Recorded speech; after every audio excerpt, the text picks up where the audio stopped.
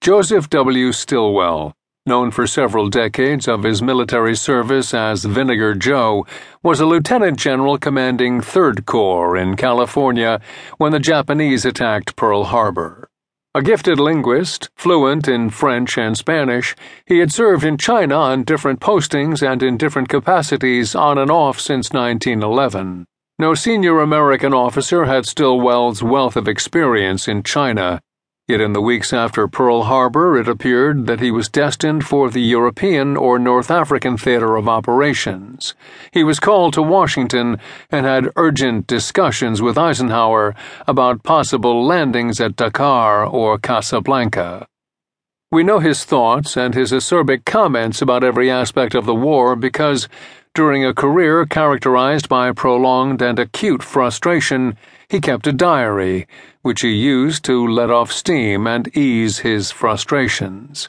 The diary was never intended for publication, but fortunately for posterity, after his death in 1946, which occurred tragically soon after his retirement, it was published as the Stilwell Papers, which have been used extensively since. They have contributed substantially to the image of a tough, competent, irascible, colorful, and opinionated commander who reserved his fiercest criticism for Chiang Kai-shek and equally for the snooty upper-class English officers, the limeys, with whom he came into contact. This image is unfortunate, for although his colorful comments are indisputable, he was an outstandingly able commander with an unrivaled knowledge of the whole China situation, and if he had not been sacrificed by Roosevelt in 1944 for political expediency, he could have saved the American administration from major and costly blunders in the years after 1945. Stilwell was born in 1883 into a wealthy and old-established American family. Bright and precocious, he was expelled from school for a prank, and this led him to joining the Army. From his entry to West Point in 1900, he was always a loner, rejecting the heavy-drinking group and becoming a fitness fanatic. He was commissioned into the infantry in 1904. Substantial changes in Army administration were then taking place as a result of the blunders that happened during the Cuban campaign of 1898. Fighting still continued in the Philippines, and Stilwell volunteered to serve there as the only place he was likely to see action. He rapidly established a reputation as a highly professional officer who was fiercely concerned for the welfare of his men.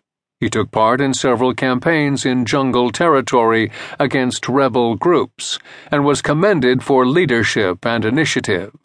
He studied Spanish seriously, and in 1906 he returned to West Point as a language instructor and then spent summer leaves visiting the downtrodden areas of South America and Mexico. He always took an intense interest in the conditions of the people and made notes about every aspect of their lives. He fiercely criticized the corrupt and uncaring regimes, usually backed by American big business, that kept the people in abject poverty, a view shared by Che Guevara some 50 years later. At this stage of his career, he was eager for overseas postings, and after marrying in 1910, he and his wife Winifred, Win, sailed for the Philippines in 1911. After a short stay there, while his wife returned home, he briefly visited Japan and then traveled on to China, the country that was destined to be the backdrop to the most dramatic part of his career. He arrived in Shanghai, the largest of the so-called treaty ports, lying on the Yangtze River, which to his surprise had the appearance of a western city. From the start, he studied and took notes on every aspect of this new and fascinating experience, and began the difficult task of learning the language.